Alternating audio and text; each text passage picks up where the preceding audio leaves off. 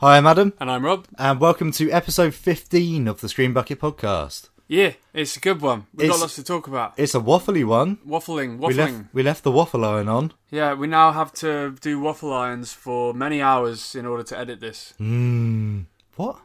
This is normally what happens, isn't it? Why would we have waffle irons on to edit the waffle irons? I don't know.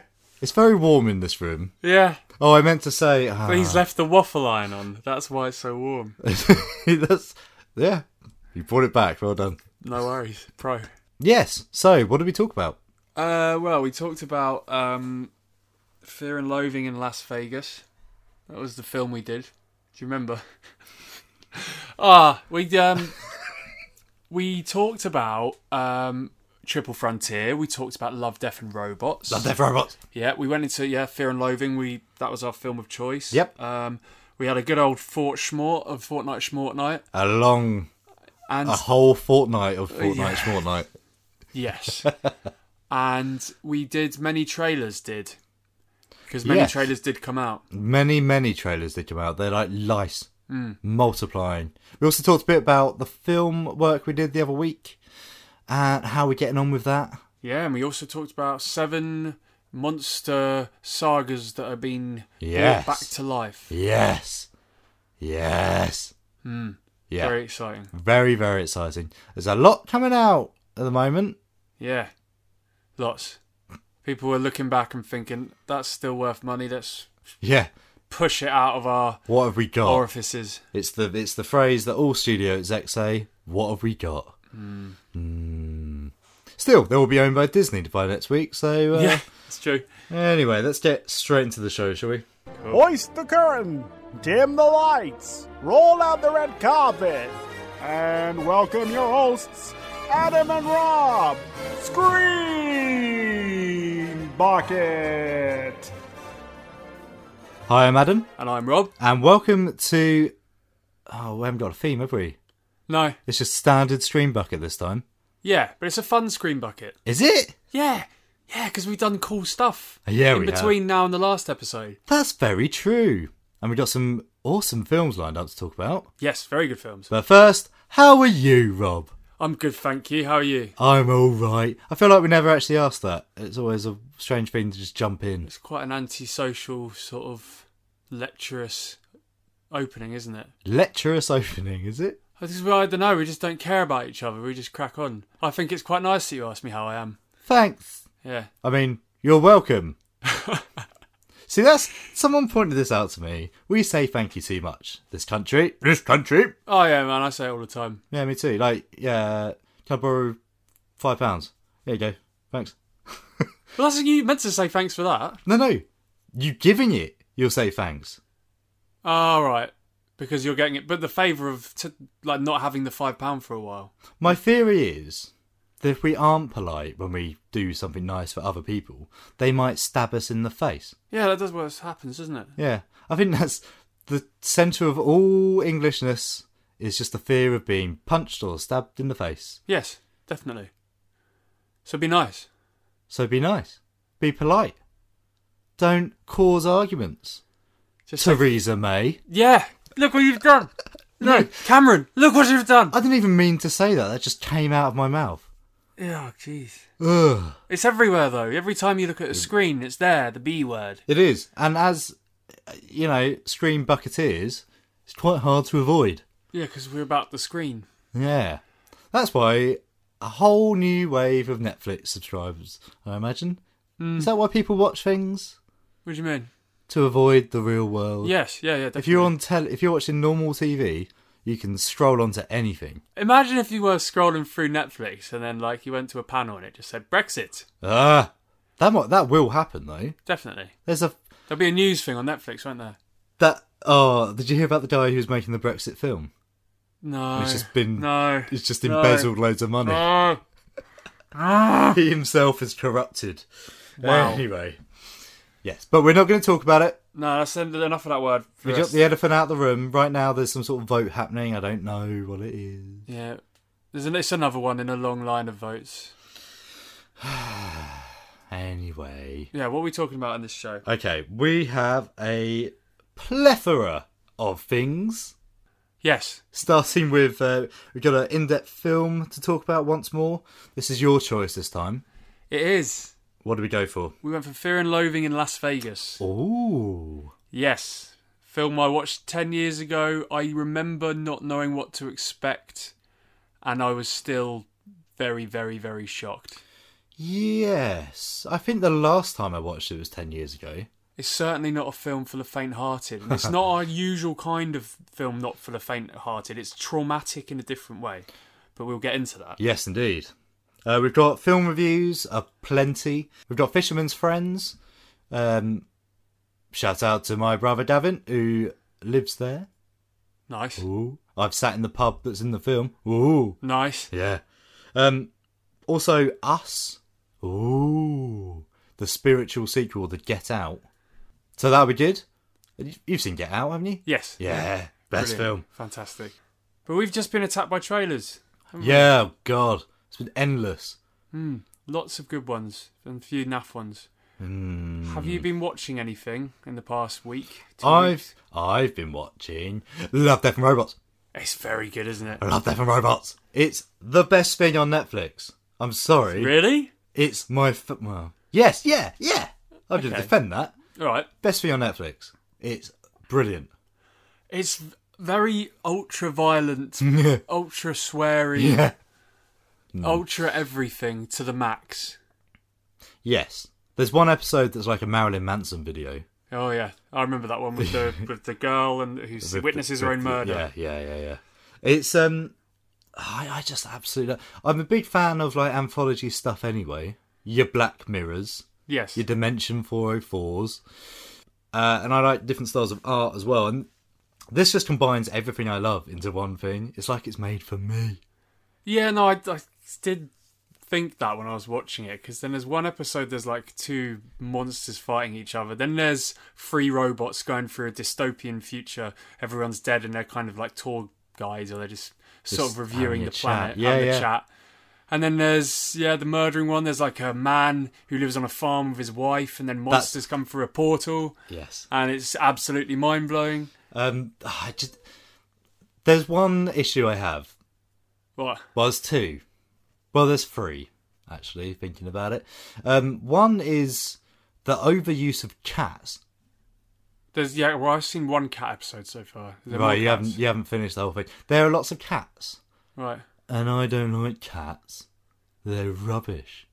But although the episode you've seen, that does confirm my theory about cats. Oh, they're going to take over? That they're going to end the world. Yeah, they're evil. Oh, yeah. They dominated the Egyptians. In the future, people are going to look back at our society and think we worship cats the same way the Egyptians did. My cat has already jumped forward a generation. He's evolved to the next stage of douchebag cat. Okay. He basically does 2 things now. He meows for food, and then he goes. And then he comes and he meows again. Or he'll trick you. He'll meow at you, like quite violently, quite abusively. Right. And then leave, and then come back and do the violent meowing again. He intimidates you, he bullies you. And it's kind of reduced the people in the house into this kind of slave kind of... That's what they do, to man. his will, we have to do everything he says.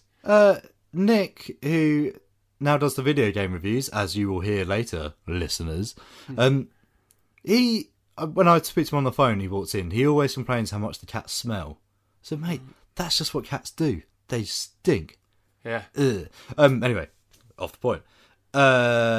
Issue 2, overuse of the C word. Yes. I have no issue with the C word, but... Cats.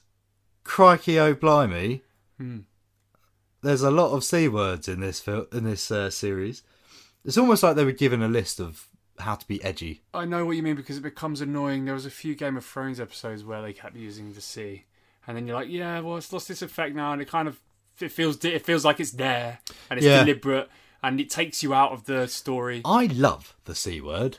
I love it. I love it. But in moderation. But I love it because it's still effective, and it's not going to be effective if you keep using it. It just comes across as trying too hard. Issue number 3, voice acting. Yeah? It's not throughout, but especially in the first episode, the episode that's supposed to hook you in.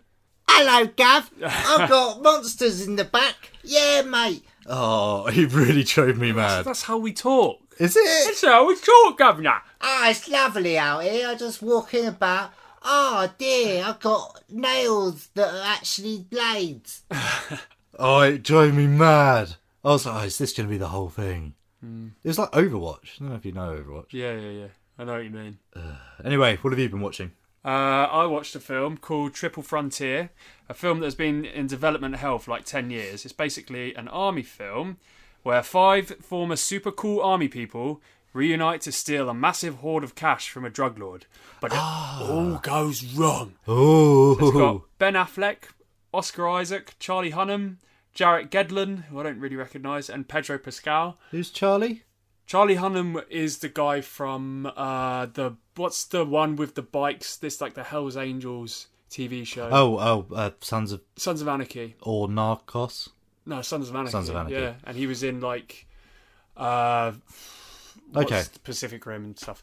Oh, But yeah, it has its flaws, but in terms of cinematography, it is one of the best. Like, it's incredible. I don't know whereabouts in South America it's filmed. I think some of it's set in Guatemala, but there's genuinely like astounding scenery where you're like, I've never seen this in a film before. How did they find this? So as an army film, it's not standard. It looks different. Okay, that's interesting. Story's good, characters are compelling, and it's kind of one of those things where, you know, you're just enjoying watching them pull off this mission. Right, okay. And Excellent. a lot of tension.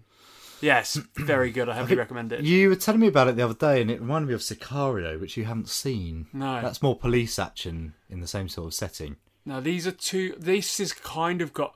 Like, it takes the good parts out of Expendables, where these guys have been dumped out of the army. Good parts of Expendables. Yeah. Well, you know, they're Charisma Carpenter.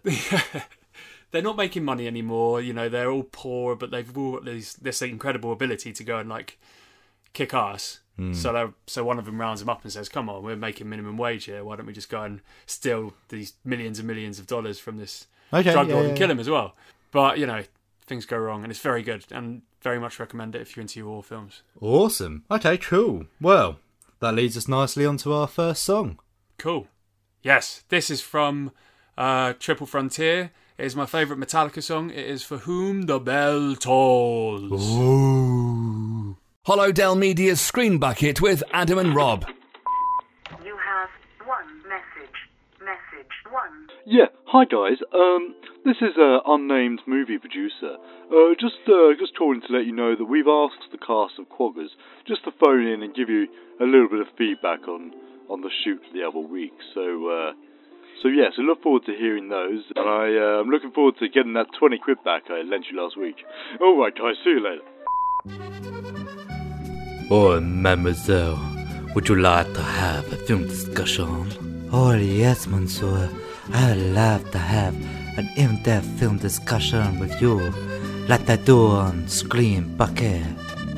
And that was Mama Told Me Not to Come by Three Dog Night. Not Tom Jones, Rob. No, I thought it was Tom Jones. No. I just assumed. My brain told me. Three Dog Night from the soundtrack of Fear and Loathing in Las Vegas. Ooh.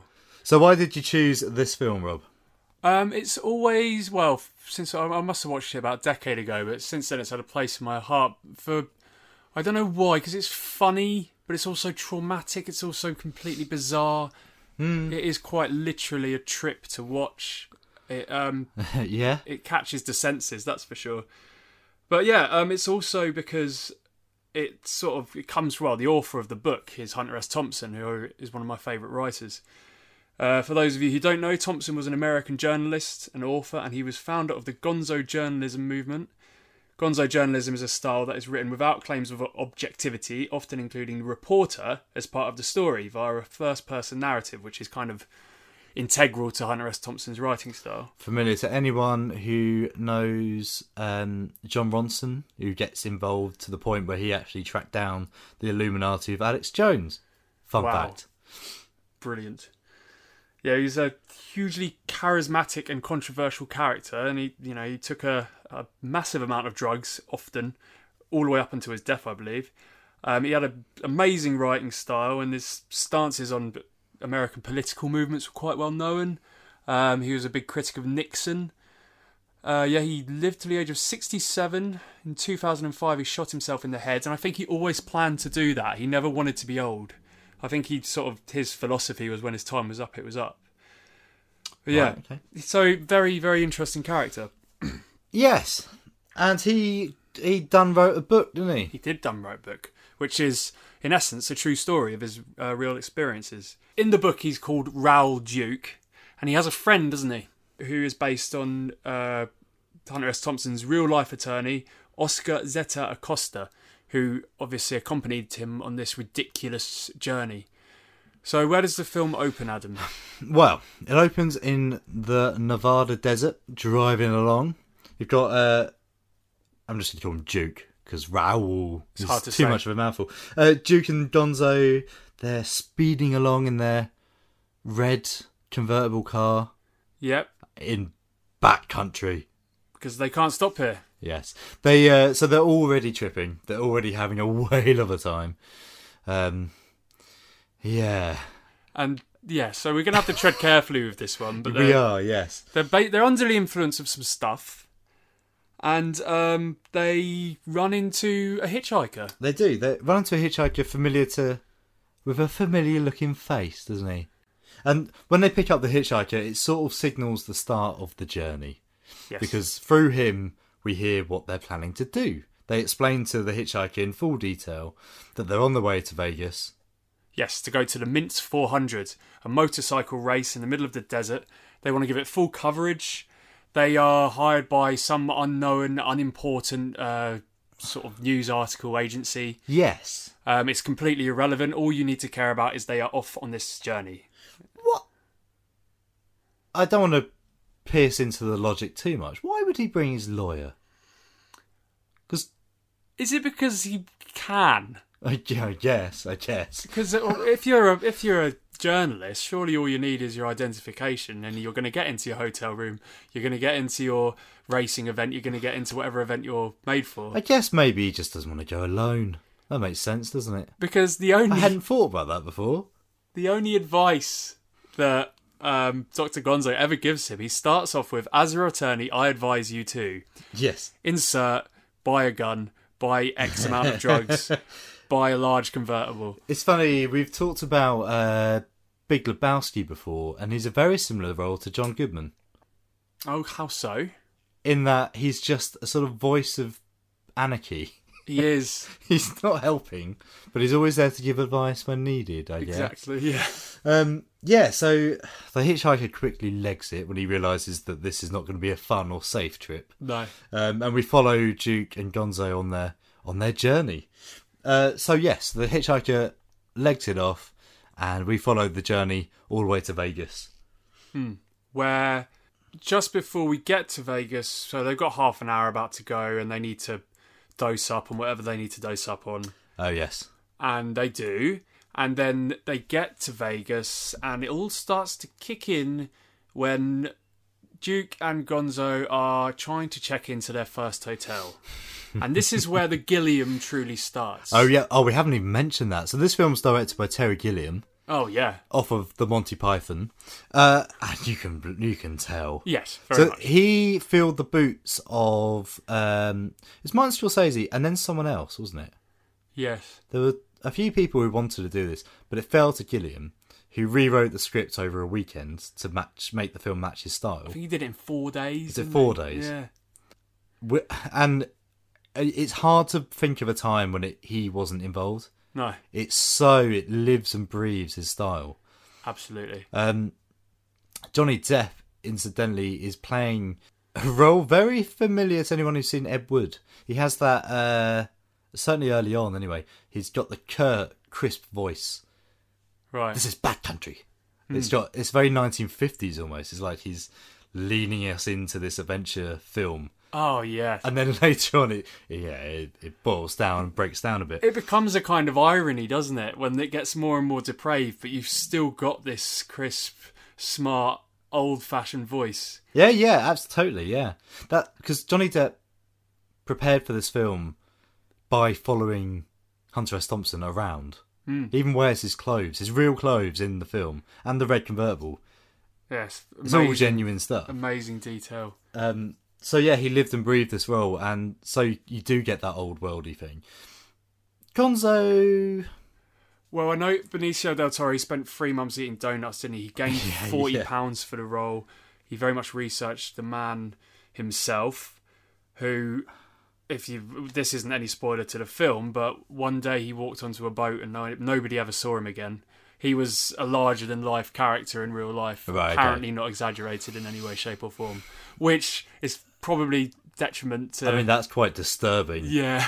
Well, that's the thing. It's not worth us breaking down the plot in too much detail, because generally speaking, the plot is 2 men go on a bender. Yeah. Where it becomes interesting are these short bursts of weirdness that happen. Absolutely. So, relatively early on, they go to the circus. Before they get to the circus, and the hotel room turns into the goddamn reptile house. Oh, man. Where are the golf shoes? It's just absurdity. It really, really is. The level of detail into the madness. So Terry Gilliam's always been good at dream and nightmare sequences. Time Bandits, in particular, has a very spooky set of things. And that dives in here quite a lot. The chameleons, iguana things, just everywhere. You just see a tongue suddenly coming out and smashing into a cocktail glass, and as he turns up, he's just surrounded by these horrible lizards. Yeah. When they do get to the race that they're supposed to be covering, Duke becomes lost in the sand as if he's at war. Oh, yeah. That's awesome. That's brilliant. But before that, when he's in the hotel room and then the photographer comes to meet him, he's watching a Vietnam film on the TV. Yes. He looks up and the guy's dressed in full army uniform saying, "Panzangers! Huzzah!" Just yelling. Well, and he sees the TV blur out into reality and he doesn't know where the TV ends. He's trying to move it around. Oh. Yeah, it's... that's the thing. As you pointed out earlier, before recording, they never seem to have that good a time. Whatever they're doing. They always seem to be having some sort of nightmare. Yeah. Awful time. Yeah. Again, made up the imagery of Terry Gilliam stuff. So, like, when they're in this circus, they've got massive murals of screaming clowns either side. Yeah. And you're like, oh. It's all a bit bizarre. They also have the trapeze act, which is about a baby being born and having its umbilical cord cut. That's so good. And then he gets to the next bit and they've got a bloody Wolverine or a wild dog or something which they're just swinging around. I love that. I really love that. Oh, man. Yeah. The things start to go wrong when Gonzo starts to twist and turn a bit. It starts off where it's almost comedy scene. It feels a bit Train Spotting at this point. But he realises that Gonzo's gone too far and he's starting to react negatively. Yeah. And Duke starts to fear for his life, in fact. He does. What does he say? You can turn your back on a man, but you could never turn your back on a drug. Yeah. So it's definitely specifically Dr. Gonzo being on these things, which is a problem because he's pulling knives on people, he's pulling guns on people, he's threatening people in lifts. Yes, yeah. Well, that's the bit. But at this point, I was saying earlier that at this point he didn't feel like a villain. He just felt like the foil. He felt like the complication. But at one point they separate, and Duke finds him again, and at that point he's gone bad. Yes. He's gone to the dark side. Yes, he's gone way too far. He's gone beyond the spectrum of, okay, that's just crazy, man. He's gone into, that's wrong. Yes, and Duke doesn't react too negatively at first. He just tries to get through it and get to the next point and carry on. Yeah. But then it's too far. And we're running out of time now, so there's so much to talk about with this film. One thing that's definitely worth mentioning is the political kind of...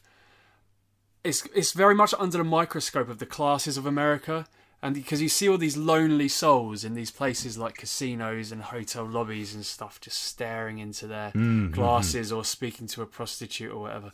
Yeah, there's constant political raving. At one moment he says, Bazooko Circus is what the whole world would be doing on a Saturday night if the Nazis had won the war. Yes. Which I thought was brilliant. But he also says he's looking around this casino full of dead end people, and he says, who are these people, these faces? They look like characters of used car salesmen from Dallas, still humping the American dream, which kind of paints a picture that he is the weirdo and Dr. Gonzo is the weirdo, and it kind of creates an element of two sides. On the extreme of one side, you've got the policeman when he goes into the convention, and you have all the police at the anti-drugs sort of convention, where you've got a stupid scientist talking about like really wrong facts about drugs. Mm-hmm. And then on the right-hand side, there's a moment when Johnny Depp looks at the camera during that made me laugh out loud. Yeah, it's brilliant.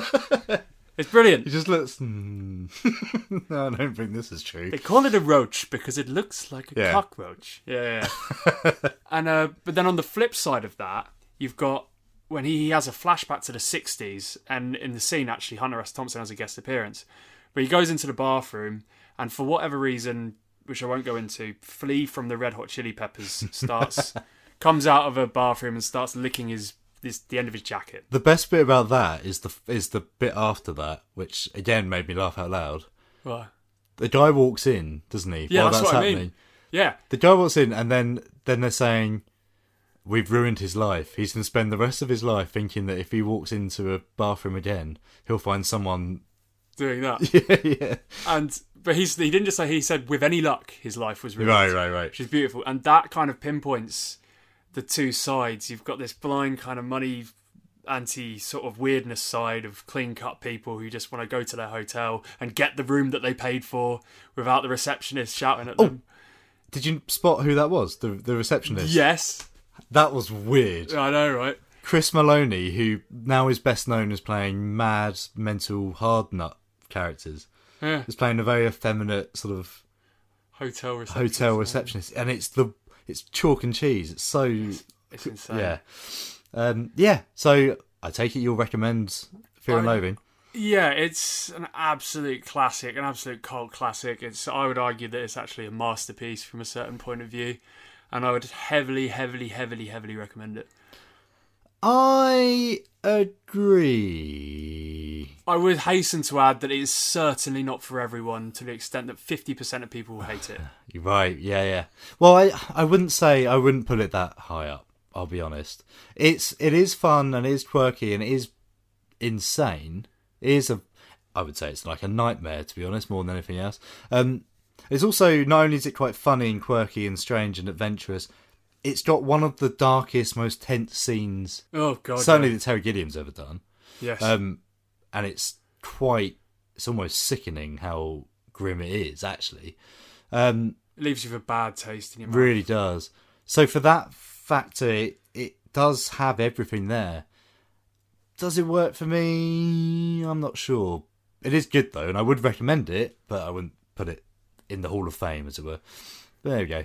Tis in my Hall of Fame. I give it a tick. Well, tisn't in mine. Well, tis off. Well, tis to you, sir. Tis you too. Tis to you, sir. Screen Bucket on NoFap FM. Beep boop. You have one message.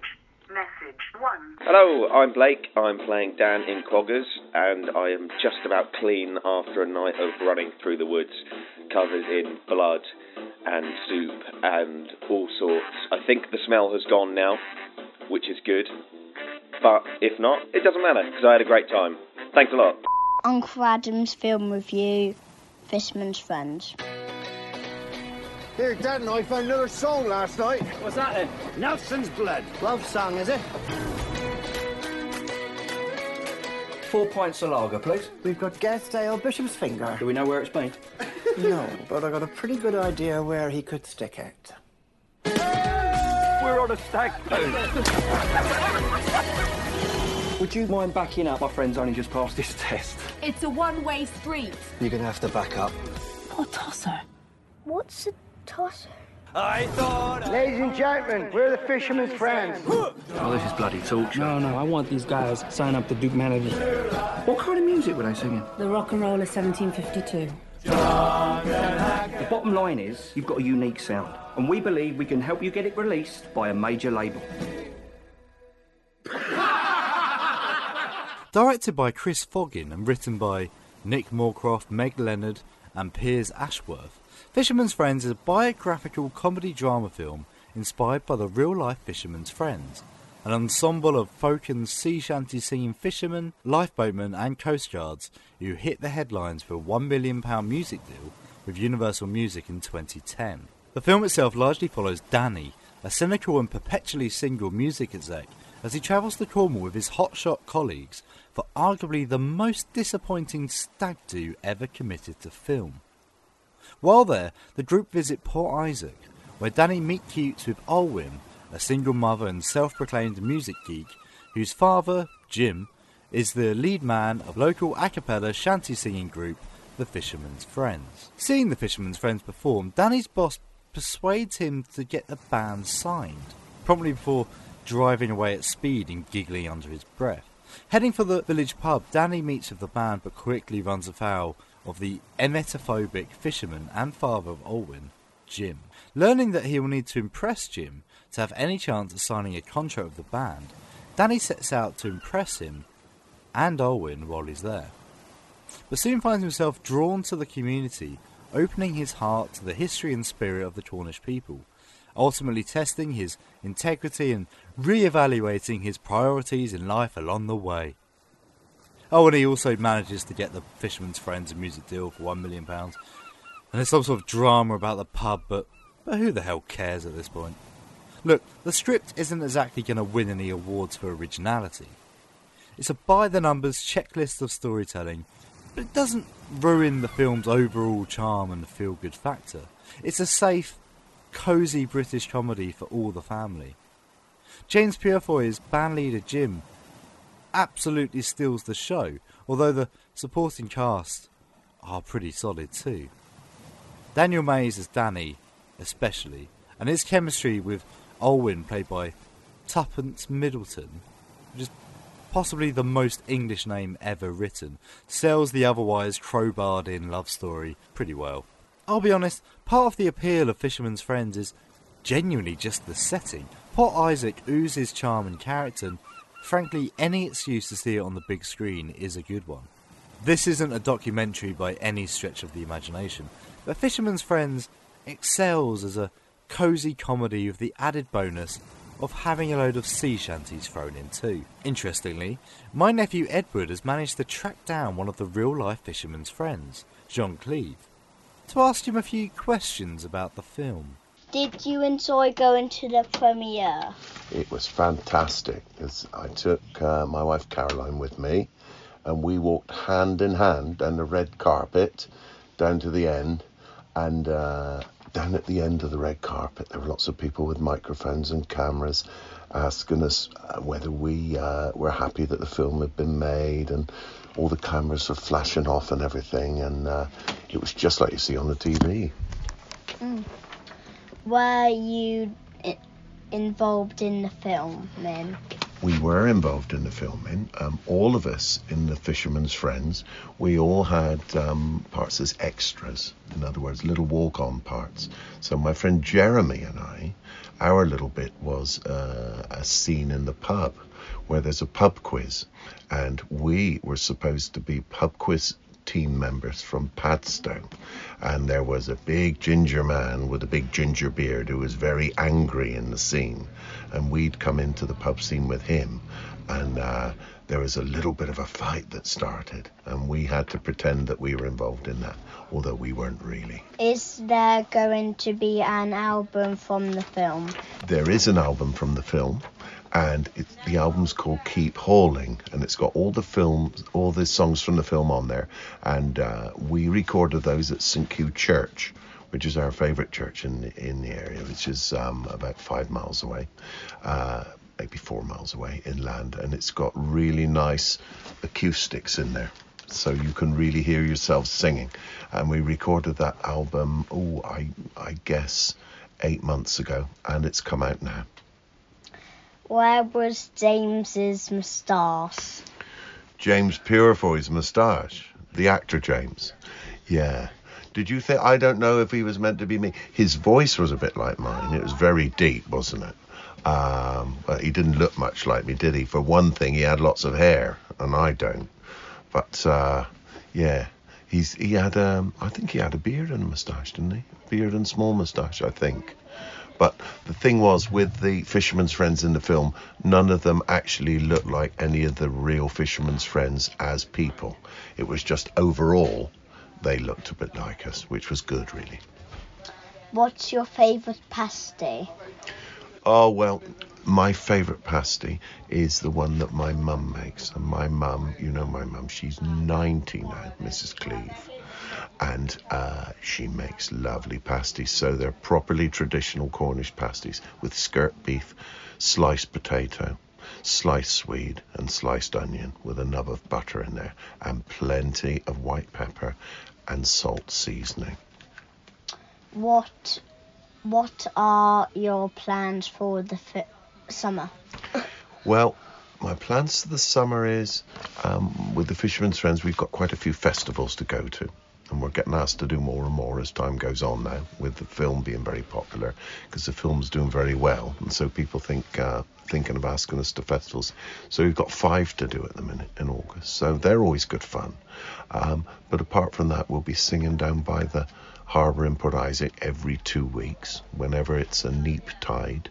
Because on a spring tide, the tide comes in too far and there's not enough room for our audience then. So we're going to do that. And the rest of the time, I'm going to spend in my shop where we are now, making sure that my shop is working properly and that the ladies that work for me are nice and happy, which they always are. And then I'm going to play as much golf as I possibly can. Thank you. Thank you, Edward. Is there another question you thought of that you'd like to ask? Because you can if you like. No. You all right? Yeah, I'm all right. Good. Well done, nephew. And thanks, John, for the interview. I'm just a sweet screen bucket. The pub in Port Isaac, where much of the film takes place, in Fisherman's Friends, I had one of the best nights out in that pub. Really, did you? Yeah. It was like in October or something. It was off tourist season. And me and my girlfriend at the time went down and sat in the bar. And it was the messiest, weirdest night ever. Really? Yeah. Just crazy old men. Well, the fishermen were all there and they were all bored because there's no tourists around. Right. They weren't fishing because weather was bad, I guess. So they were just getting drunk. Fantastic. And they were just getting drunk. They were listening to... They put the jukebox on. Adam and the Ants. Fantastic. Singing... So just all these drunk fishermen singing, Prince Charming. It was the best. And the bass was so strong. The landlady was absolutely drunk. She was singing along. A girl came round and said that she just got a uni placement in London. And someone went, "In London?" Picked her up and threw her on the floor. Really? Holy, what is this place? It was amazing. And we're like, this is brilliant. It's like the Old West. It really was, yeah. Take me there. It turned into a lock-in. Oh, fantastic. We didn't realise. When we tried to leave, they went, oh, you're leaving? Oh, I undo the door. Oh, no. Oh. Did you stay? We ran out of money. They don't do cash. They don't do card down there. Oh, no, they don't. Good times. Anyway, what are we doing? Do you want to talk about some trailers?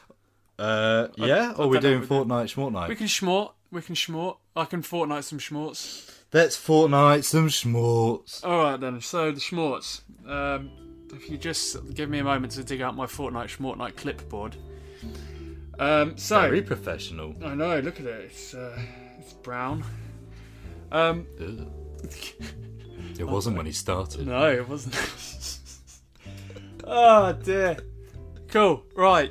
I know there was a Star Wars one last time. Yeah, there's another Star Wars bit of news. So Game of Thrones. Have you watched Game of Thrones? No, I haven't watched Game of Thrones. Oh, no, I haven't watched Game of Thrones. Game of Thrones? I haven't watched Game of Thrones. Okay. David Benioff. Smaug and the Playboy Bunnies. Yeah. Stuart Lee. David Benioff. That was a new one, actually. Was it? Yeah, it was fresh out of my brain. Oh, well done. Stuart Lee sounded very Stuart Lee. Stuart Lee was Bilbo and the Spearmint Rhino. Oh, yes, there you go. So, the Game of Thrones creators, David Benioff and D.B. Weiss, are helming the Games Workshop on a stag night.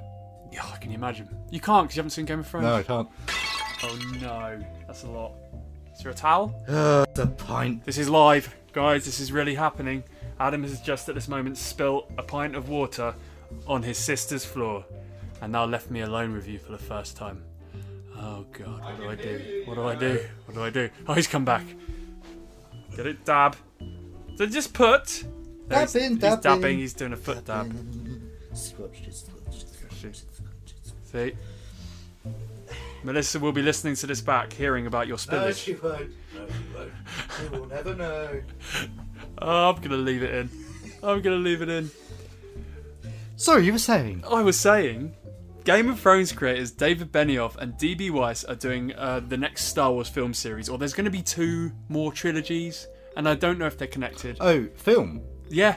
Oh, I know about this. But you might know more about this than I do. Their one is going to be set in the Old Republic. Oh. And there's going to be not a single mention of the name Skywalker.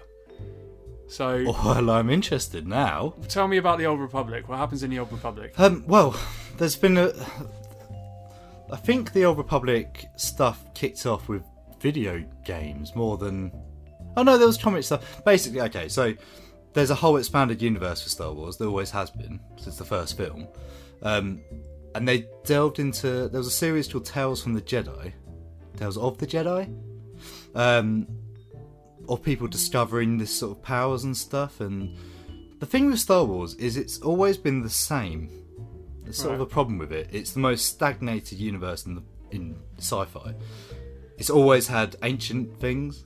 Right, okay. So it's hard to tell where it's going to fall. There's always wars happening. There's always the same sort of Sith and Jedi and light and dark. The soldiers and... Yeah. So that's the thing with a lot of the games, is they're very much aping off the original trilogy. Right. So you still have the ship freighter pilot, the smuggler, the Jedi hopeful. So hopefully they'll move away from that. I hope they would. I wouldn't count on it, but these guys know their stuff. Honestly, they're, Game of Thrones is well good. So I do, and maybe unless they're gonna make it like ancient Star Wars, like the Jedi and the Sith as knights. That'd be really cool. I don't think they've ever done that. That would be really cool. There's one thing in Expanded Universe that always would come up, and it was I can't remember what it was called now. There was like a planet that was ruled by the dark side, that they shoved all the evil out of the cities and they built the cities up. So they become this like Mesopotamian, ancient Egypt sort of thing. Lots of monuments, lots of big walls and big guns and stuff, fighting off these dragons. Ooh. And they would, this sounds like it probably will be it, and they would kick people out. They'd kick out the baddies. Right. And they would to be killed in the wastelands of all the dragon stuff. But then they survived, a lot of them survived, and would train the dragons and stuff. Wow. So that's really cool. In that particular story, it's implied that the people in the cities are the goodies, but of course it twists round. Oh, wow. So the rebels are the ones who were kicked out, and the heroes are the ones who had to train the dragons to fight back against the tyrannical regime. Really cool. So that might be an interesting setting. Yeah, I think give us some breathing space from the constant lasers and. I think the best droids. The best comparison would be Conan. Right. So if you imagine Conan with Star Wars lasers. Yeah, that would be wonderful. Yeah, that would be. That's that's one story that I remember. So. Well, we will move on from Star Wars to some fantastic news. It will be somewhat old news to you guys now. Bill and Ted. Yeah. Confirmed by the men themselves. So it's been officially given a summer release date for 2020 by Keanu Reeves and Alex Winter. So yeah, we've got little more than a year to wait. They were very thankful to all the fans for being so patient, because this has been so long in the waiting. Has it been too long? I think they're still in the window that it's funny that it's been this long, but that window is about to shut. This will have to be the last thing. They can't do another thing after this. But honestly, who's the audience? Stoners left over from the 90s. I guess. It's not going to be young people. They don't know who Bill and Ted is. But I imagine, because I would look back on comedy from the 80s, more obscure stuff like Cheech and Chong when I was sort of 18 or whatever. And I imagine people do look back on Bill and Ted. I don't think they do. Surely. I think people have forgotten Bill and Ted. Nah, because people know about Wayne's World still and stuff. I think that's in the same But sort of do level. they? Surely. Young people, do they know Bill and Ted? Do they know Wayne's World? I'd have to ask my nephews. I think pockets of them would. Pockets of them would. And the fact they're your nephews, it's a slight bias. But there's people I speak to at work who don't know Bill and Ted. And you would think they would. It's people in their 20s, not even... Oh, that's a shame. I think it's been mostly forgotten. And and I'm not saying that in any good way. I hate that. But I think it's just been too long. I don't know. It's not like Back to the Future that's been constant. I was hope that it coming out would make people go and revisit the old ones and discover it. Because the people, kids will go online and they'll read about Bill and Ted. Who's Bill and Ted? I like Keanu Reeves. That's true. I'm going to go back. Maybe pockets of little media students would be like, oh yeah, I want to get into this new...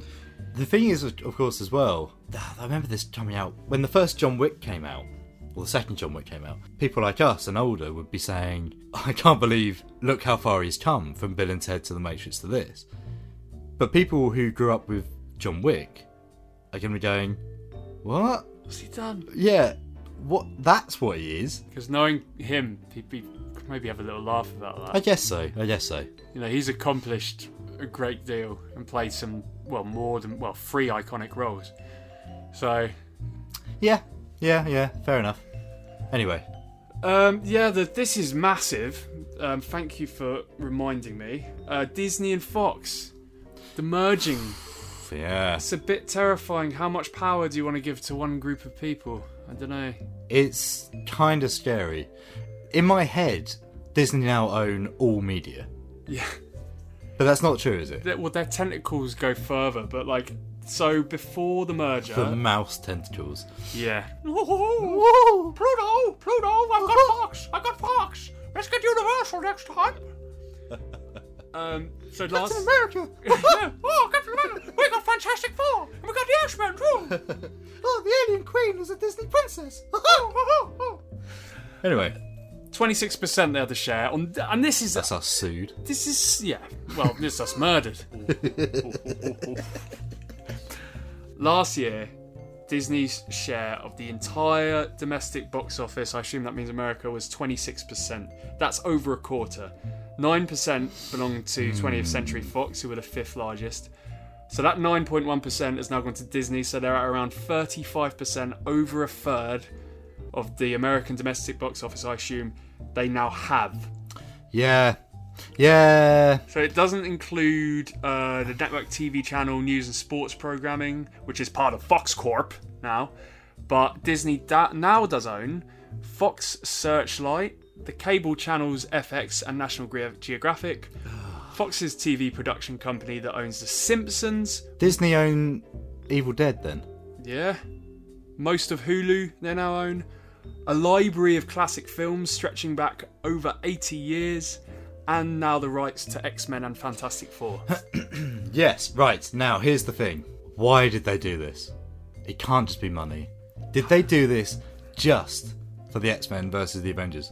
Because, I wouldn't put it past them. Did they do this? Star Wars was always 20th Century Fox and Lucas. Did they do this to shore up their Star Wars rights? Maybe. How would that work? Well, I'm wondering if... I don't know the specifics here. There's only brainstorming it.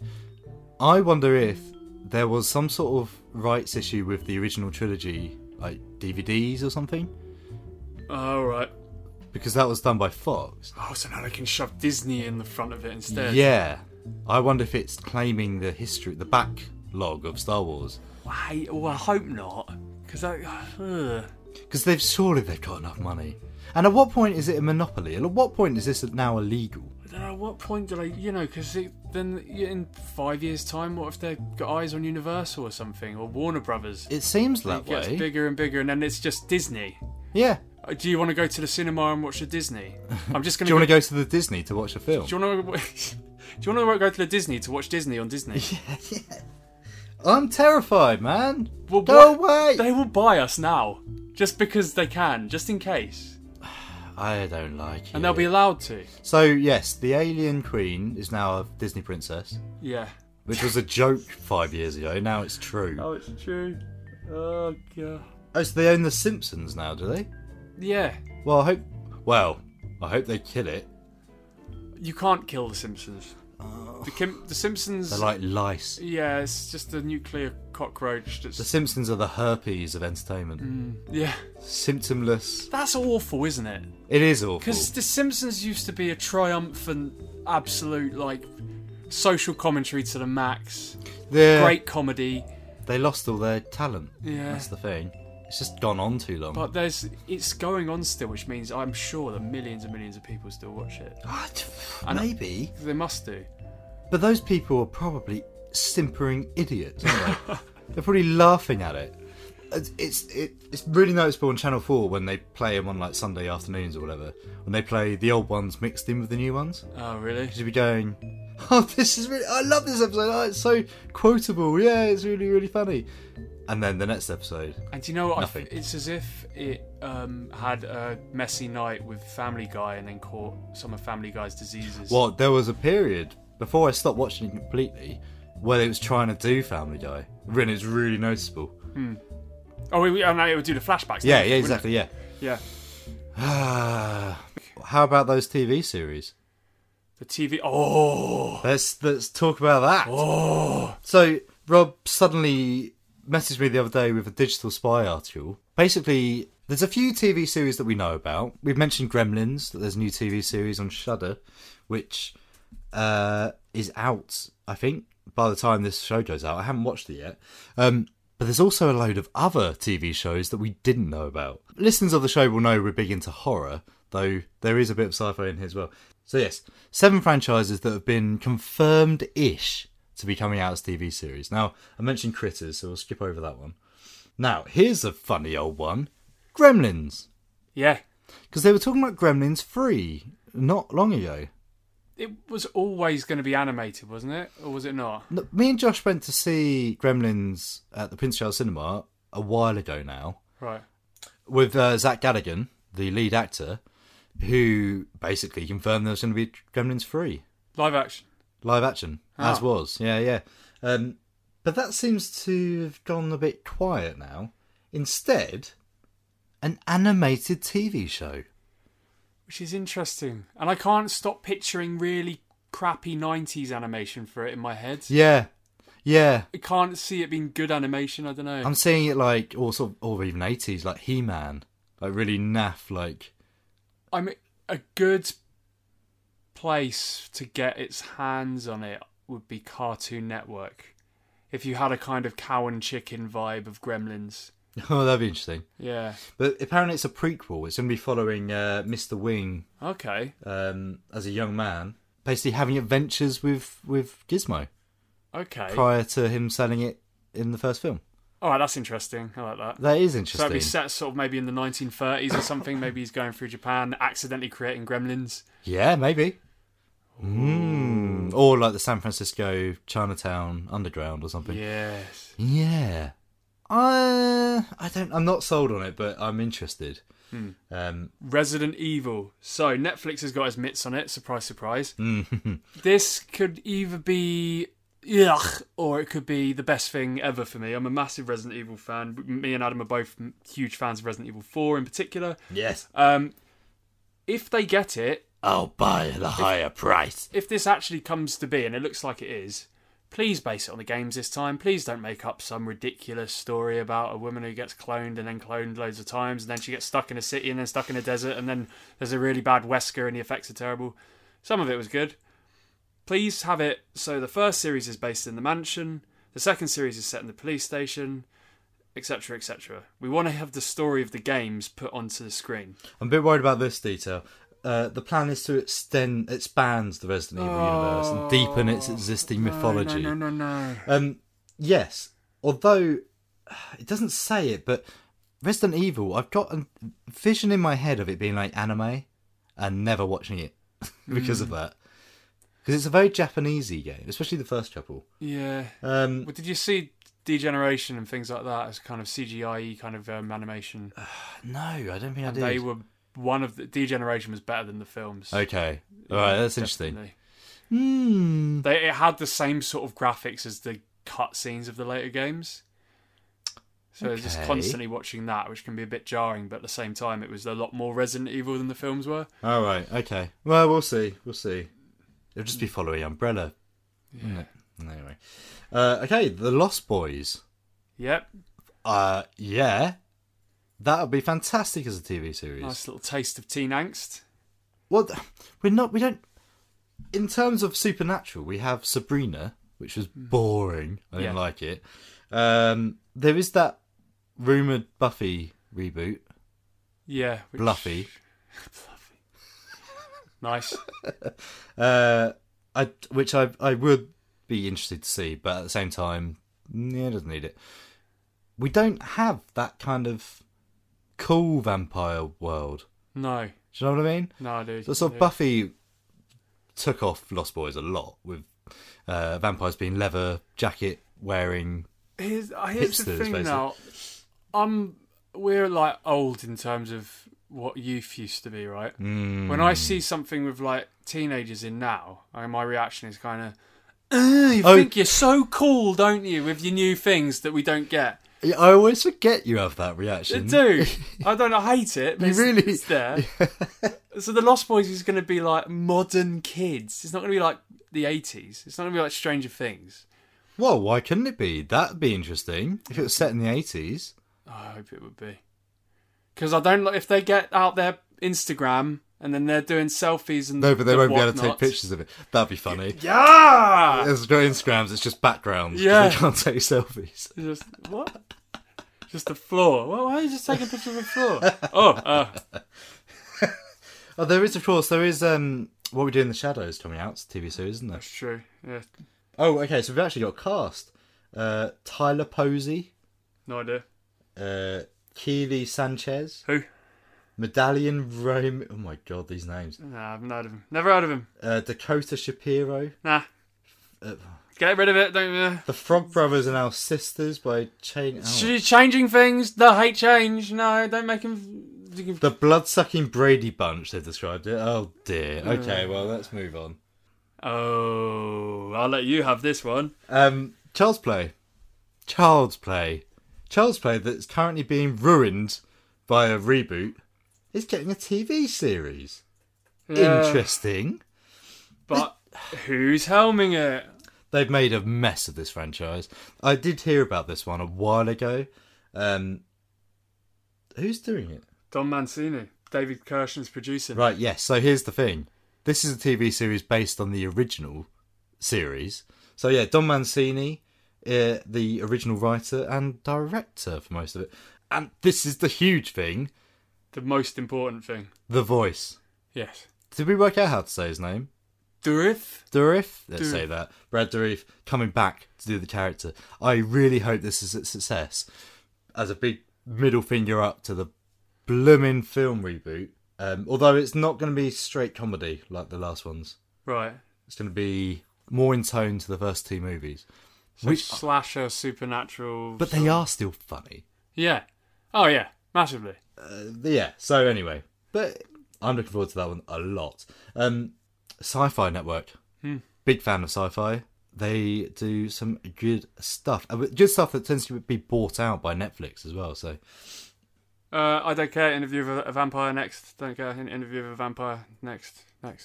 What's wrong with Interview with a Vampire? I haven't seen it. I don't care. Tom Cruise is a vampire. I mean, yeah. But look at them. Oh, they just got stupid eyes. Okay, the big one. Not just one, the big two. The big two. Alien. Ugh. Possibly my favourite sci-fi horror. Definitely my favourite sci-fi horror. Yeah, same here. One of my favourite sci-fis in general. They're doing 2 TV shows. Do you want to take the first one? Okay, so the first is based... this is based on a source's account. But a live-action remake is headed to Hulu with Ridley Scott. Yeah, exactly my reaction.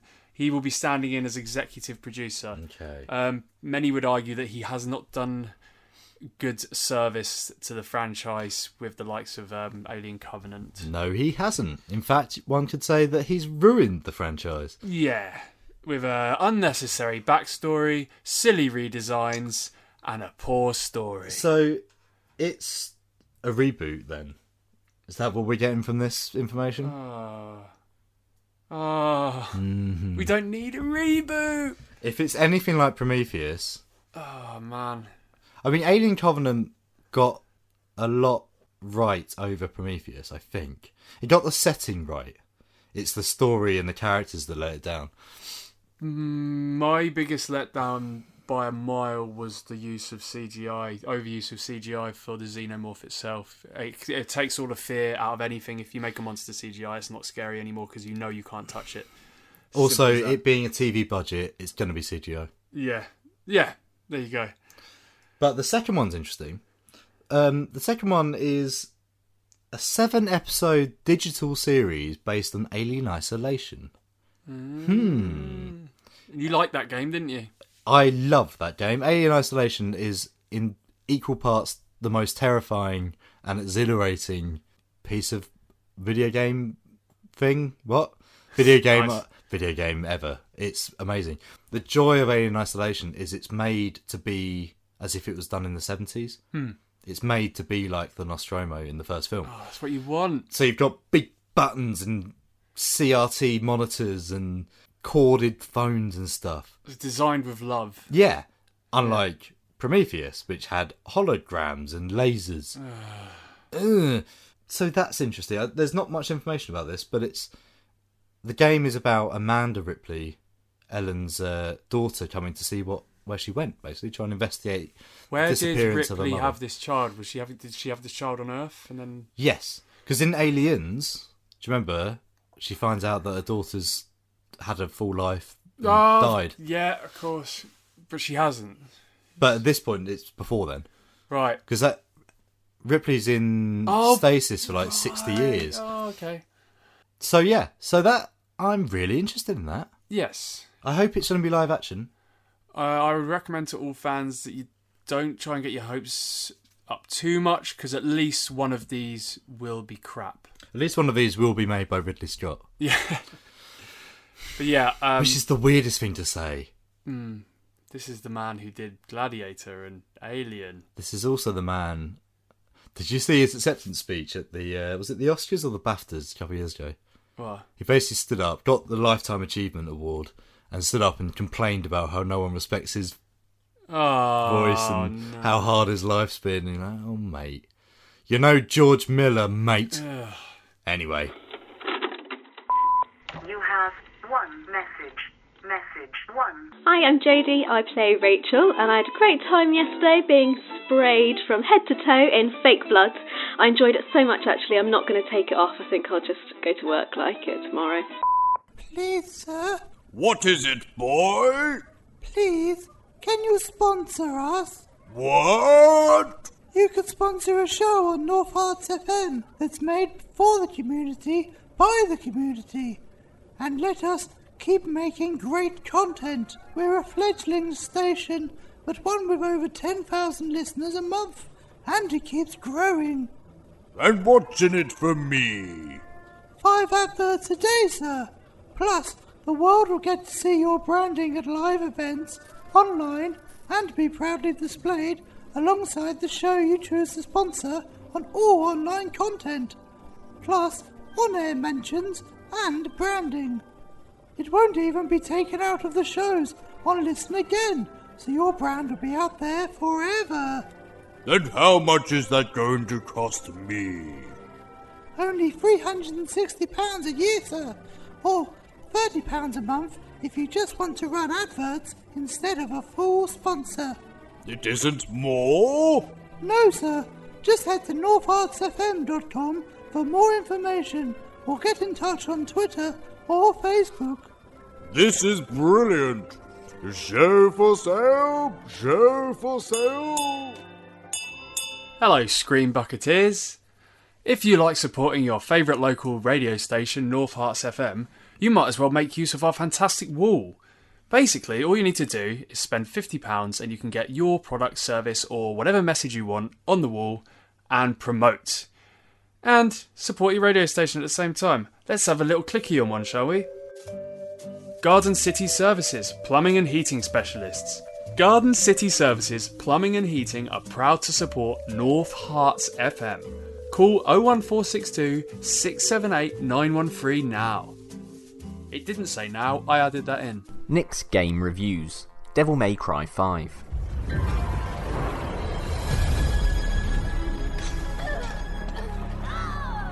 It has begun. I will show you your worst nightmares. I will give you despair and death.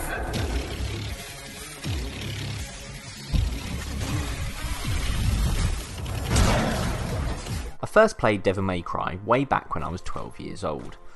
12. Ugh, so old. At the time, I remember saying to my brother, "It's a stupid game, it doesn't make any sense, it's too hard, wah!" So I didn't play another Devil May Cry game until last year, when I picked up Ninja Theory's DMC Devil May Cry, as it had come onto Xbox Game Pass. I'd heard many people raving about it and how it had relaunched the series in a fun and attractive way. And they were right. In contrast to the dark setting of the original series of games, the unnecessarily cheesy script and dramatically over-the-top set pieces, you had a game that was bright and colourful with a perfectly cheesy script and bombastically over-the-top set pieces. It took what people loved about the gameplay, which had always been the unique selling point for the series, stripped out all the unnecessary boring gump and replaced it with, well, fun. And on top of that, it had a script written by Alex Garland. I mean, what a perfect way to relaunch the series and bring in new fans. This is exactly how I want them to continue on. Yeah, I know, stupid, hopeful thinking that game developers would do what I want. So Devil May Cry 5 came out last week, and it's back to the same old, except there is something about this one. It's like it has a new breath of fresh air running through. The visuals are massively improved, the gameplay is a lot more accessible, less on the hard as nails and more on the we're going to help you look as awesome as possible fighting these demons. The story is still, well, it's Devil May Cry. There are 3 main characters: Dante, I remember him from the first one, Nero, short hair Dante, and this new character V, which it's like if Klaus from Umbrella Academy went really, really emo. V is the most interesting character in this game, brand new to the series, and he conjures mystical animals to do the fighting for him, so not your traditional hack and slash character. Overall, Capcom have done it yet again, continuing their run of releasing new games from old established series and somehow making them massively popular again, even amongst new fans. First Monster Hunter World, then Resident Evil 2 Remake, and now Devil May Cry 5. If you like Devil May Cry, you'll love this game. If you didn't like Devil May Cry before, give this one a go, because you might like it now. Devil May Cry 5 is far from being a bad game. For me though, it's just not Ninja Theory.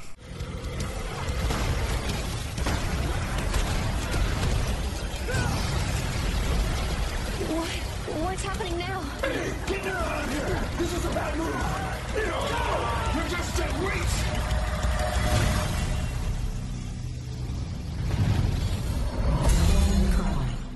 So, we made a film. We've made some of a film. Yes. So last time we were on the eve of shooting, and we were cripplingly nervous, weren't we? Yeah, really nervous.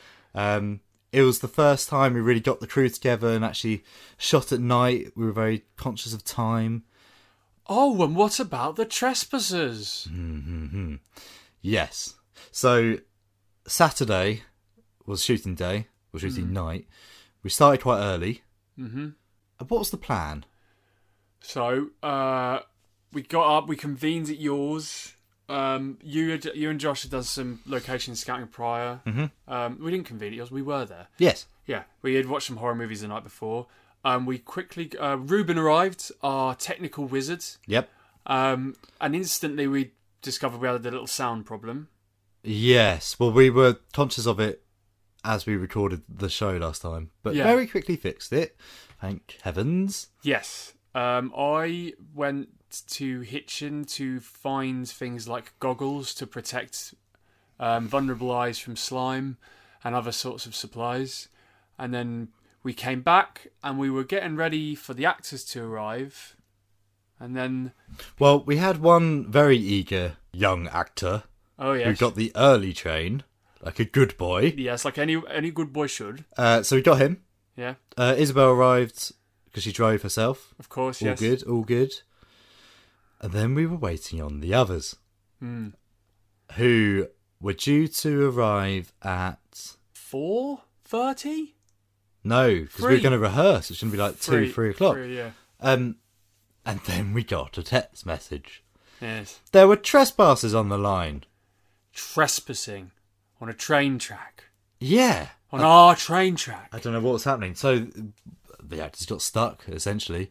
I went on Twitter, looked up trespass train. Apparently, it was happening all over the shop. So I don't know what was going on there. So people were complaining about something train related. I guess so. By holding up everyone's plans. By ruining our day. Yes. But it's all good in the end. We got everyone together, got everyone in their costumes, everything fit. Yeah. That was good. That was a good start. Very good. We started putting together some costume. And then, when all the runners arrived, we all shot off to the location.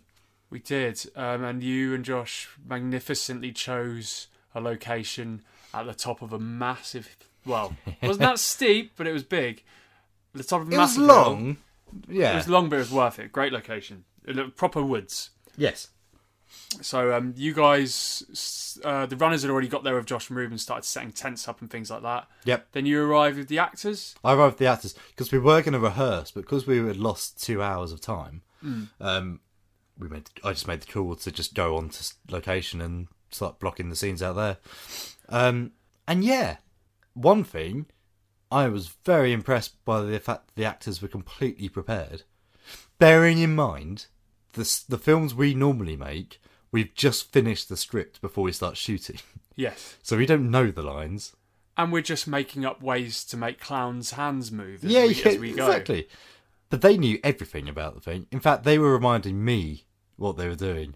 Really? Yeah, and I wrote and did all the story. I mean, not to a huge degree, but it was eye-opening. Yeah. How good it was. Working with professionals. Yeah, indeed, yeah. So meanwhile, while the runners were all drastically putting up... So we had 2 tents. We had the film set, basically. And then we had a equipment tent. Yep. HQ tent. And then we had a little mat to the right of that where Josh was putting the finishing touches to one of the costumes. Yep. And then we got him up a tree as well, didn't we? So yes, the first thing we did... so Josh and Ruben... Well, Josh went up a tree. Yes. The ladder was taken away. And that's where he stayed. With a 25-litre bucket of slime. Yep. Which must have been very heavy. So Ruben had rigged up some rope so they could pulley it up to the branch so Josh could hold it. Because they couldn't actually carry it up. It was bad. And that's where Josh stayed for... He's told me an hour. He's exaggerating. I think that's He's always exaggerating. What a liar. I had to leave him up there next time. Yeah, so while we were preparing the first shot, there he was, just above my head. We have shared some pictures of that on our Twitter, at Holidale Media, retweeted by Stream Bucket. And yeah, the first major thing was just covering our actor, Bailey, with 25 litres of purple slime. And he took it like an absolute champ. He really did. I mean, he was nervous at first. I didn't lie to him. He said, "This is going to be really cold, isn't it?" And I said, "Yes, mate, it's going to be freezing." And I just said it without even thinking. And I thought, should I have said that? But he psyched himself up. He was jogging on the spot, and he ran up to his spot, looked up, sploosh. Brilliant. Do you know what? He did say, because Josh poured a little bit out to see where it would land, so he would run up to it. And the first thing he said was, "That sounded heavy." Yes. It just landed. It didn't land with a splash, it landed with a thud. Yeah. And then we just got everything done. We had a shooting schedule, which you had painstakingly worked over. Each shot had so long to do and setting up time and stuff. It didn't make any. Yeah, it didn't. How'd it go? Didn't the time we would have done hours. Well, we started behind schedule. We started 2 hours, was it? Over an hour. Okay. But then we ended way ahead, were it not for the rain. Well, this is the thing, yeah. So we were at least an hour behind because I had to do the rehearsals on location, what we were going to do before we even got there. And then we just rushed through the shooting, I guess. Yeah. Because we were 2 hours ahead of schedule. Yeah. By the time we ended. So we were supposed to be going on till 2 a.m, and had prepped for that. Food and blankets and warm clothes and stuff. We didn't need them in the end. Come about 10 o'clock, it's about these little drops of rain. And we're like, okay, this might go away. Yeah. It did not. It did not. Spoilers, it did not. It was a weather. The weather gods decided to rob us of what will probably end up being another £300 Yes. Because we're going to have to, God. Yeah, we're going to have to get the actors and the actresses back for one more, plus any necessary runners' travel costs. Yeah, so, yeah. It was all good. We got a few last bits. Thankfully, with the help of umbrellas and runners who were holding lights under the umbrellas, and someone holding the umbrella above me with the camera, we managed to use the woods. Yeah. So we don't actually have to go back to the woods. So that's good. Yeah. Yeah. I think part of the reason the shooting schedule, from an educational point of view, for people who are maybe planning their own film, the reason the shooting schedule didn't work as planned, I think because I was aware that we were behind, so I was doing all of the light movements and stuff, which I shouldn't really have been doing as director. No, well, I'll be doing that next time. But just like running over, grabbing the light, moving that light, moving that light. Right, shoot, light. And yeah, because one of the runners commented saying, you wouldn't stop. They've said that about me, but it's we had a lot of compliments though. Bearing in mind it's our first professional shoot, we had a lot of people saying how professional it was.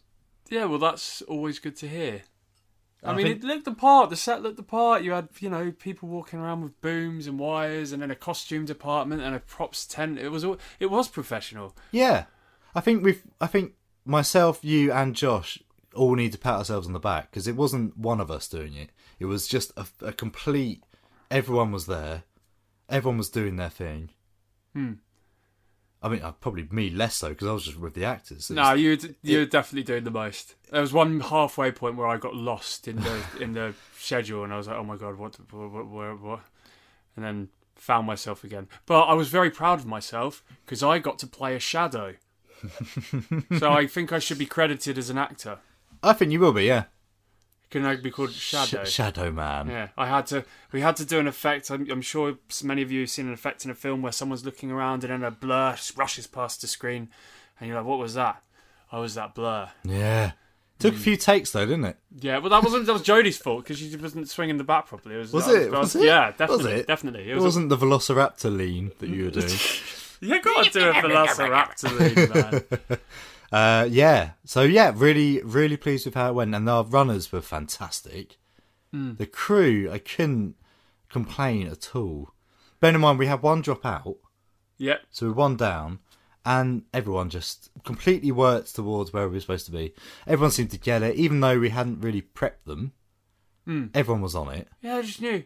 And there was a really warm sense of accomplishment when we got back to your house and we went into your kitchen. We kicked off our really, really muddy boots, and then slicing open the chocolate cake, and you're pouring rum and coke for everyone. Yeah, and it's like this is the reward. This is one of the many rewards of making a film, not counting the film itself. But when you get those moments where you've come together as a team and actually achieved what you've. There is a really giddy sense to it. It's like. Thinking of Fear and Loathing, it's like the mid part of a party when everyone's friendly. Yeah. It's like we skip straight to that, Do I think that doesn't always happen from what I've heard about film sets. No. Although I've been on shoots where everyone hugs at the end. Really? And you're like, why? But generally there's a very happy, buzzy, I think that's a sign of a good crew, to be honest. Yeah. But yeah, so... I was really, really pleased. So we've got 2 more shoot dates now because of the rain. Ugh. Oh, incidentally, the rain. So we waited it out for an hour. Then it went, nah. It's vodka and Evil Dead time. Yes. Which was the highlight of the evening, actually. Watching Evil Dead 2 with the actors and... Just giving them a bit of education and what good horror is. I think they were had a good time as well. Yeah, definitely. Iz hadn't seen any of those sort of films, and she was like... She said afterwards... She was laughing! She said afterwards that she thought it would be really scary. Yeah. It wasn't. No. It's not supposed to be. So yeah, bring on the next date. Yes. I do feel like the worst is over now. I'm cautiously optimistic. Good. Oh, there's a lot to talk about next time as well. Oh, yes. But we'll keep that secret. Where the fun starts. Anyway, Adam's Film Reviews. Us, 2019. Jason? Where were you? I didn't know if you were lost. Stick with me, and I'll keep you safe.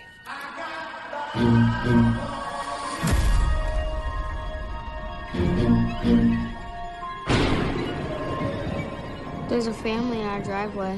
It's probably the neighbors. But y'all scared of a family? Hi, can I help you? Zora, put your shoes on. If you want to get crazy, we can get crazy.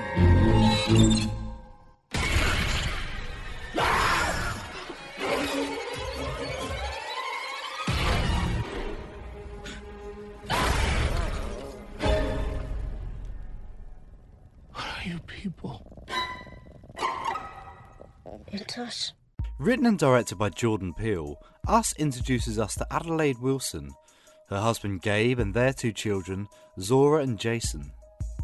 Together they're on their way to stay at Adelaide's family's beach house in Santa Cruz, a fact that fills Adelaide with dread. See, something happened in Santa Cruz way back in 1986, and whatever happened changed Adelaide. Forever. Bear with me, I'm going to try extremely hard not to give anything away that isn't already in the trailer, because I sincerely think this film is worth watching, and the least you know about it going into the film, the better. What I can say is that Adelaide and her family are soon in the crosshairs of a group of mysterious red boiler suited figures that simply appear one evening on the driveway of the beach house. In a genuinely unnerving scene, Gabe leaves the house to confront the 4 shapes and tries to move them off the property, but there's no reply. The 4 figures simply stand and watch. Suddenly they attack, and we soon see that they are, in fact, perfect duplicates of Adelaide and her family. Kind of. Described as shadows, these beings are little more than animals, except, that is for Red, Adelaide's verbose and calculating alternative self, and they want only one thing: revenge. What starts as a home invasion type movie becomes a fight for survival way beyond the beach house, with the violence soon spreading like wildfire across America. And that is about all I can say. Us is something else. A love letter to the horror genre. It's easy to spot the influences in Peele's work. There's a particularly strong Hitchcock and Kubrick vibe, with long stretches of tense, suspense-building scenes with the camera fixed on each character, and some quite impressive sudden bursts of violence that were really satisfying to watch. I've read that Peele was disappointed that people didn't see the horror in his last film, Get Out, and decided to go full horror on Us. I frankly felt Us didn't quite deliver on what it promised. You've probably seen the posters describing it as a nightmare or existentially terrifying. I don't know. To me it felt more like a thriller exploring the depths of humanity and its relationship with class. I wouldn't call it a horror film. It's also funny, like really funny. Get Out had a handful of laughs, but Us quite seriously had me chuckling throughout the film. What Peele does really well is having full engaging characters, and Us is no exception. The only trouble is, sassy comebacks, sidelong glances, and quick-paced timing, while great, only worked to undermine the suspense that the rest of the film did so well. The main concept too is just bizarre. Us works best when it's zeroed in on Adelaide, I guess her family as well. But the deeper the rabbit hole went, the more questions I had. Ignore the background, there's a lot of fluff there. Us is a film that works best as an odd, quirky tale packed full of dark humour and sinister set pieces. But I doubt it's going to give you nightmares. Be careful. You have one message. Message 1. Hi, I'm Isabel and I play Zara. Yesterday went really well, apart from the rain. But yeah, it went really good. A lot of slime, a lot of blood, cold. But yeah, it was amazing. Well, there we are. There's a lot to talk about this week. Yeah, so we're a bit jumbled. We're not jumbled, we're just stretched. Yes, apologies for the lack of features. I think that's something we need to adjust in the future. Yeah, well, we're features in ourselves. We're fantastic features. We have fantastic features. Well, I'm feeling like a water feature shortly. Same. Yes, so that was the show. Yeah. We're going to sort out some more interviews. Yep, definitely. In the future. Hope to get some games going. But for now, please forgive us for our mind being on other things. Such as... Trailers. Bombarded with trailers. We've been hit hard with the trailers. Hit hard. Okay, so, where are we starting? Right, we'll start with Once Upon a Time in Hollywood. Ahaha. Okay, so... Tarantino. Mr. Quentin Tarantino. Yes. It's his 9th movie. Of 10 that he's said he's going to do, is that right? Okay, so we can look forward to one more and he can put his feet up. We can see that it's a black comedy, and like the trailer I thought looked quite light-hearted, which is funny considering what some of the subject matter will be. But it's starring Leo DiCaprio, Brad Pitt, Margot Robbie, and it revolves around television actor Rick Dalton and his stunt double Cliff Booth. We know that the Manson murders are going to be involved in this. We know that Sharon Tate is being played by Margot Robbie. There's Al Pacino. There's Emil Hirsch. Yeah, so it wasn't what I expected. Not in the slightest. I thought it would be heavily Manson murders. The trailer implies it's a Hail Caesar sort of environment. It's Yes. Hollywood. Yeah. Which obviously works in the title a lot more. But yeah, I was quite surprised. I was expecting this dark and twisted sort of trailer with a kind of Inglourious Bastards like vibe of cynicism. I don't know. I didn't expect... There's more glitz and glamour than I thought would happen. Yeah, totally. Yeah. Interesting to see what's going to happen with that, I think. Absolutely. And here's a little fun fact. The dude who's playing Charles Manson, his name is Damon Herriman, is also going to play Charles Manson in season 2 of Mindhunter. Did you see the first season of Mindhunter? No. It's incredibly good. Yeah. It's like sort of loosely based on how they kind of came up with the study of serial killers, or kind of made it better. Cool. In like the 70s and 80s, I think. Cool. But yeah, that's that one. So yeah. Yeah, looking forward to that. Stranger Things. What do you think? What are you mumbling about? Mm. That quick scene where it showed some bottoms in a gym. Actually, it feels like the 80s everyone thinks of. Yes. It feels less cult 80s horror movies and more neon and colour and light. Yeah. So that's interesting. Oh, yeah. It definitely seems... I think... Because we've got similar complaints about the second season, being that it was just more of the same and it felt unnecessary a little bit. It didn't really seem to know what it was doing. It's shifted. I think we're on a different gear now. Yes. Things seem different. They all look really old, for one.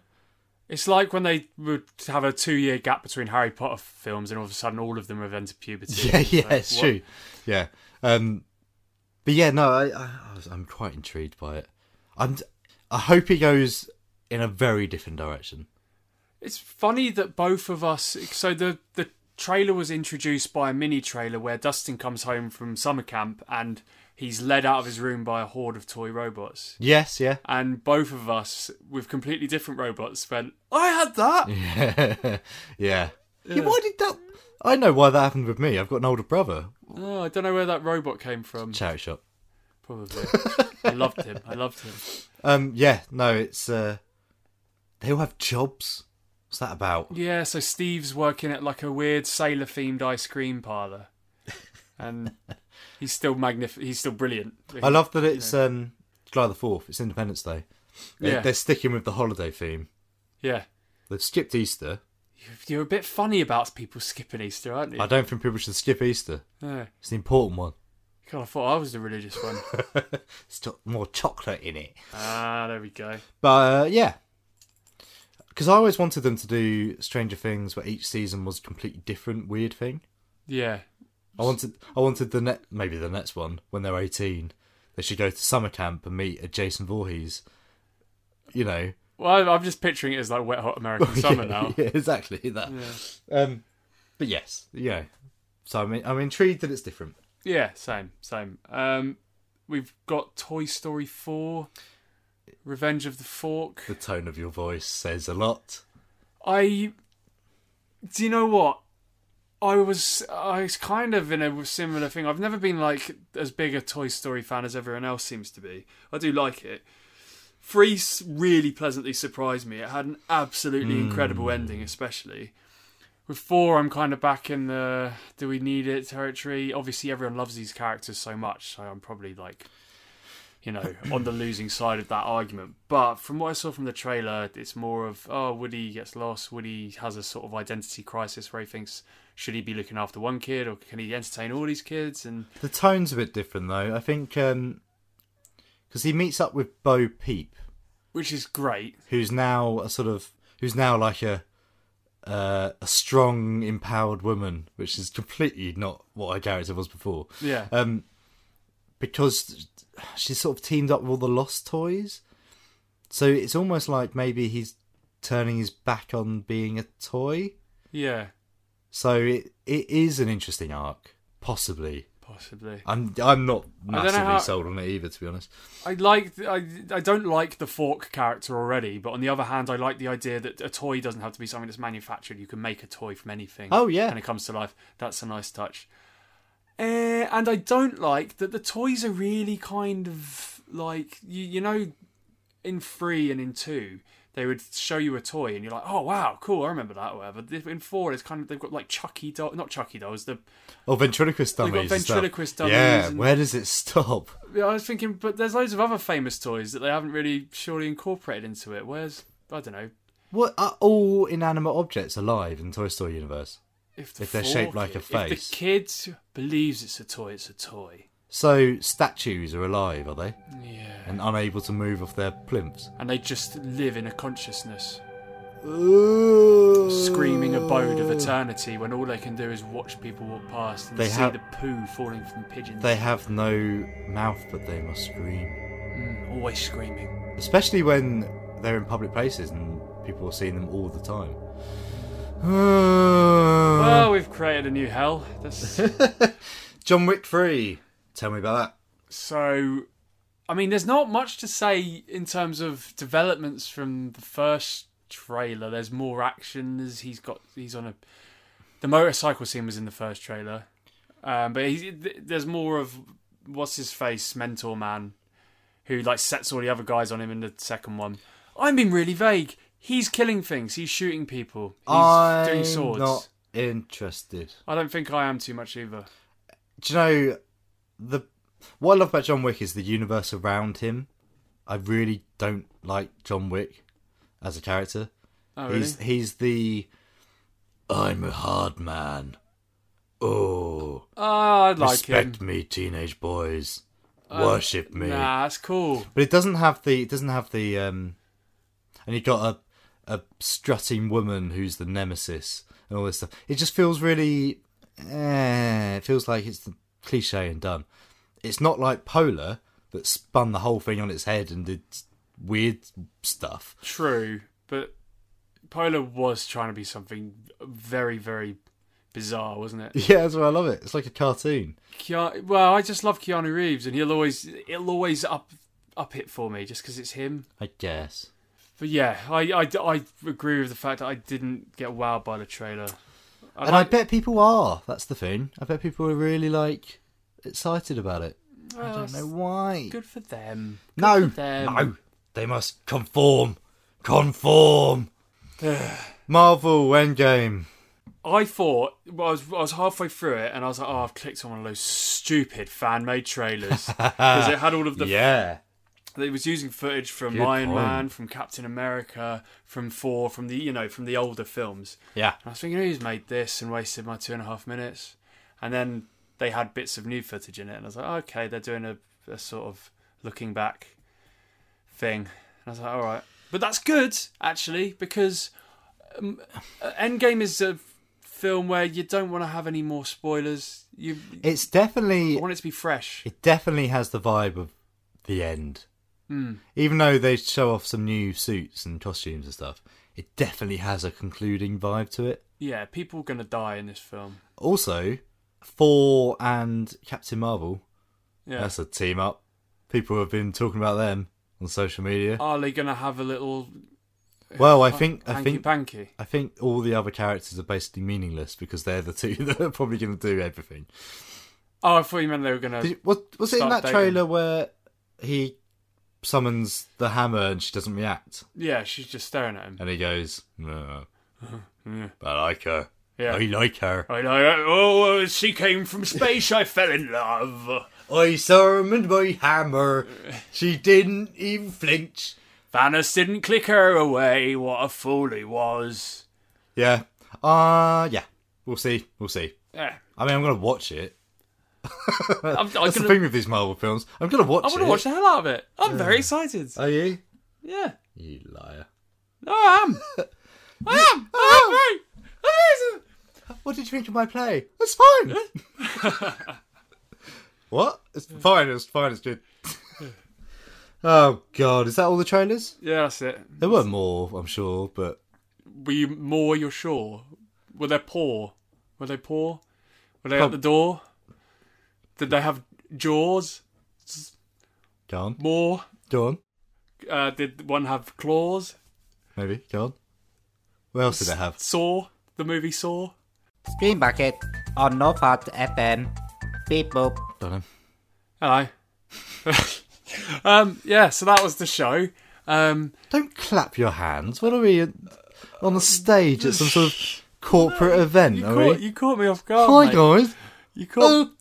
Just hoping to warm you all up, guys. You caught me off guard. Did I? You caught me off guard. We've had the waffle iron on for too long, and sweaty. The waffles are burnt, and we now have to end the show. Syrup's all over the floor. Yeah. Did you enjoy the show, Adam? Yeah. It felt. It happened. It happened. I think we just started talking and just didn't stop. Yeah. Yeah. Yeah. Yeah. Oh well. Onwards and upwards. God, yeah, we need more than this. No, we do. Ha! I'll tell you what I'm excited about. I was meant to mention the song as well. Motley Crue, The Dirt. It comes out tomorrow as we record. By the time people listen to it, people would have already watched it. What, is this some sort of music show now? Look, you asked me to talk about something. It's film related. It's exciting. It's the film, The Dirt. Oh. Yeah. Oh, the film's out. The film. Oh, the film's out. The film I've been talking about for the past 4 months is out tomorrow at time of recording. Oh, right. When are you going to see it? Saturday. After we've done the stupid tent stuff and had our meeting. I'm going to go home. All right. I'm going to watch The Dirt. Okay. And then I'm going to start editing this monstrosity. This might be the first time we've ever gone over 2 hours of just conversation. There was a lot to talk about. There was a lot to talk about. Yeah. Please send any comments, thoughts, or sort of vague complaints to @screen_bucket on Twitter or @NorthHeartsFM on Instagram and Twitter as well. Is that it? Yeah. Yeah. End it. End it. End it. Ended.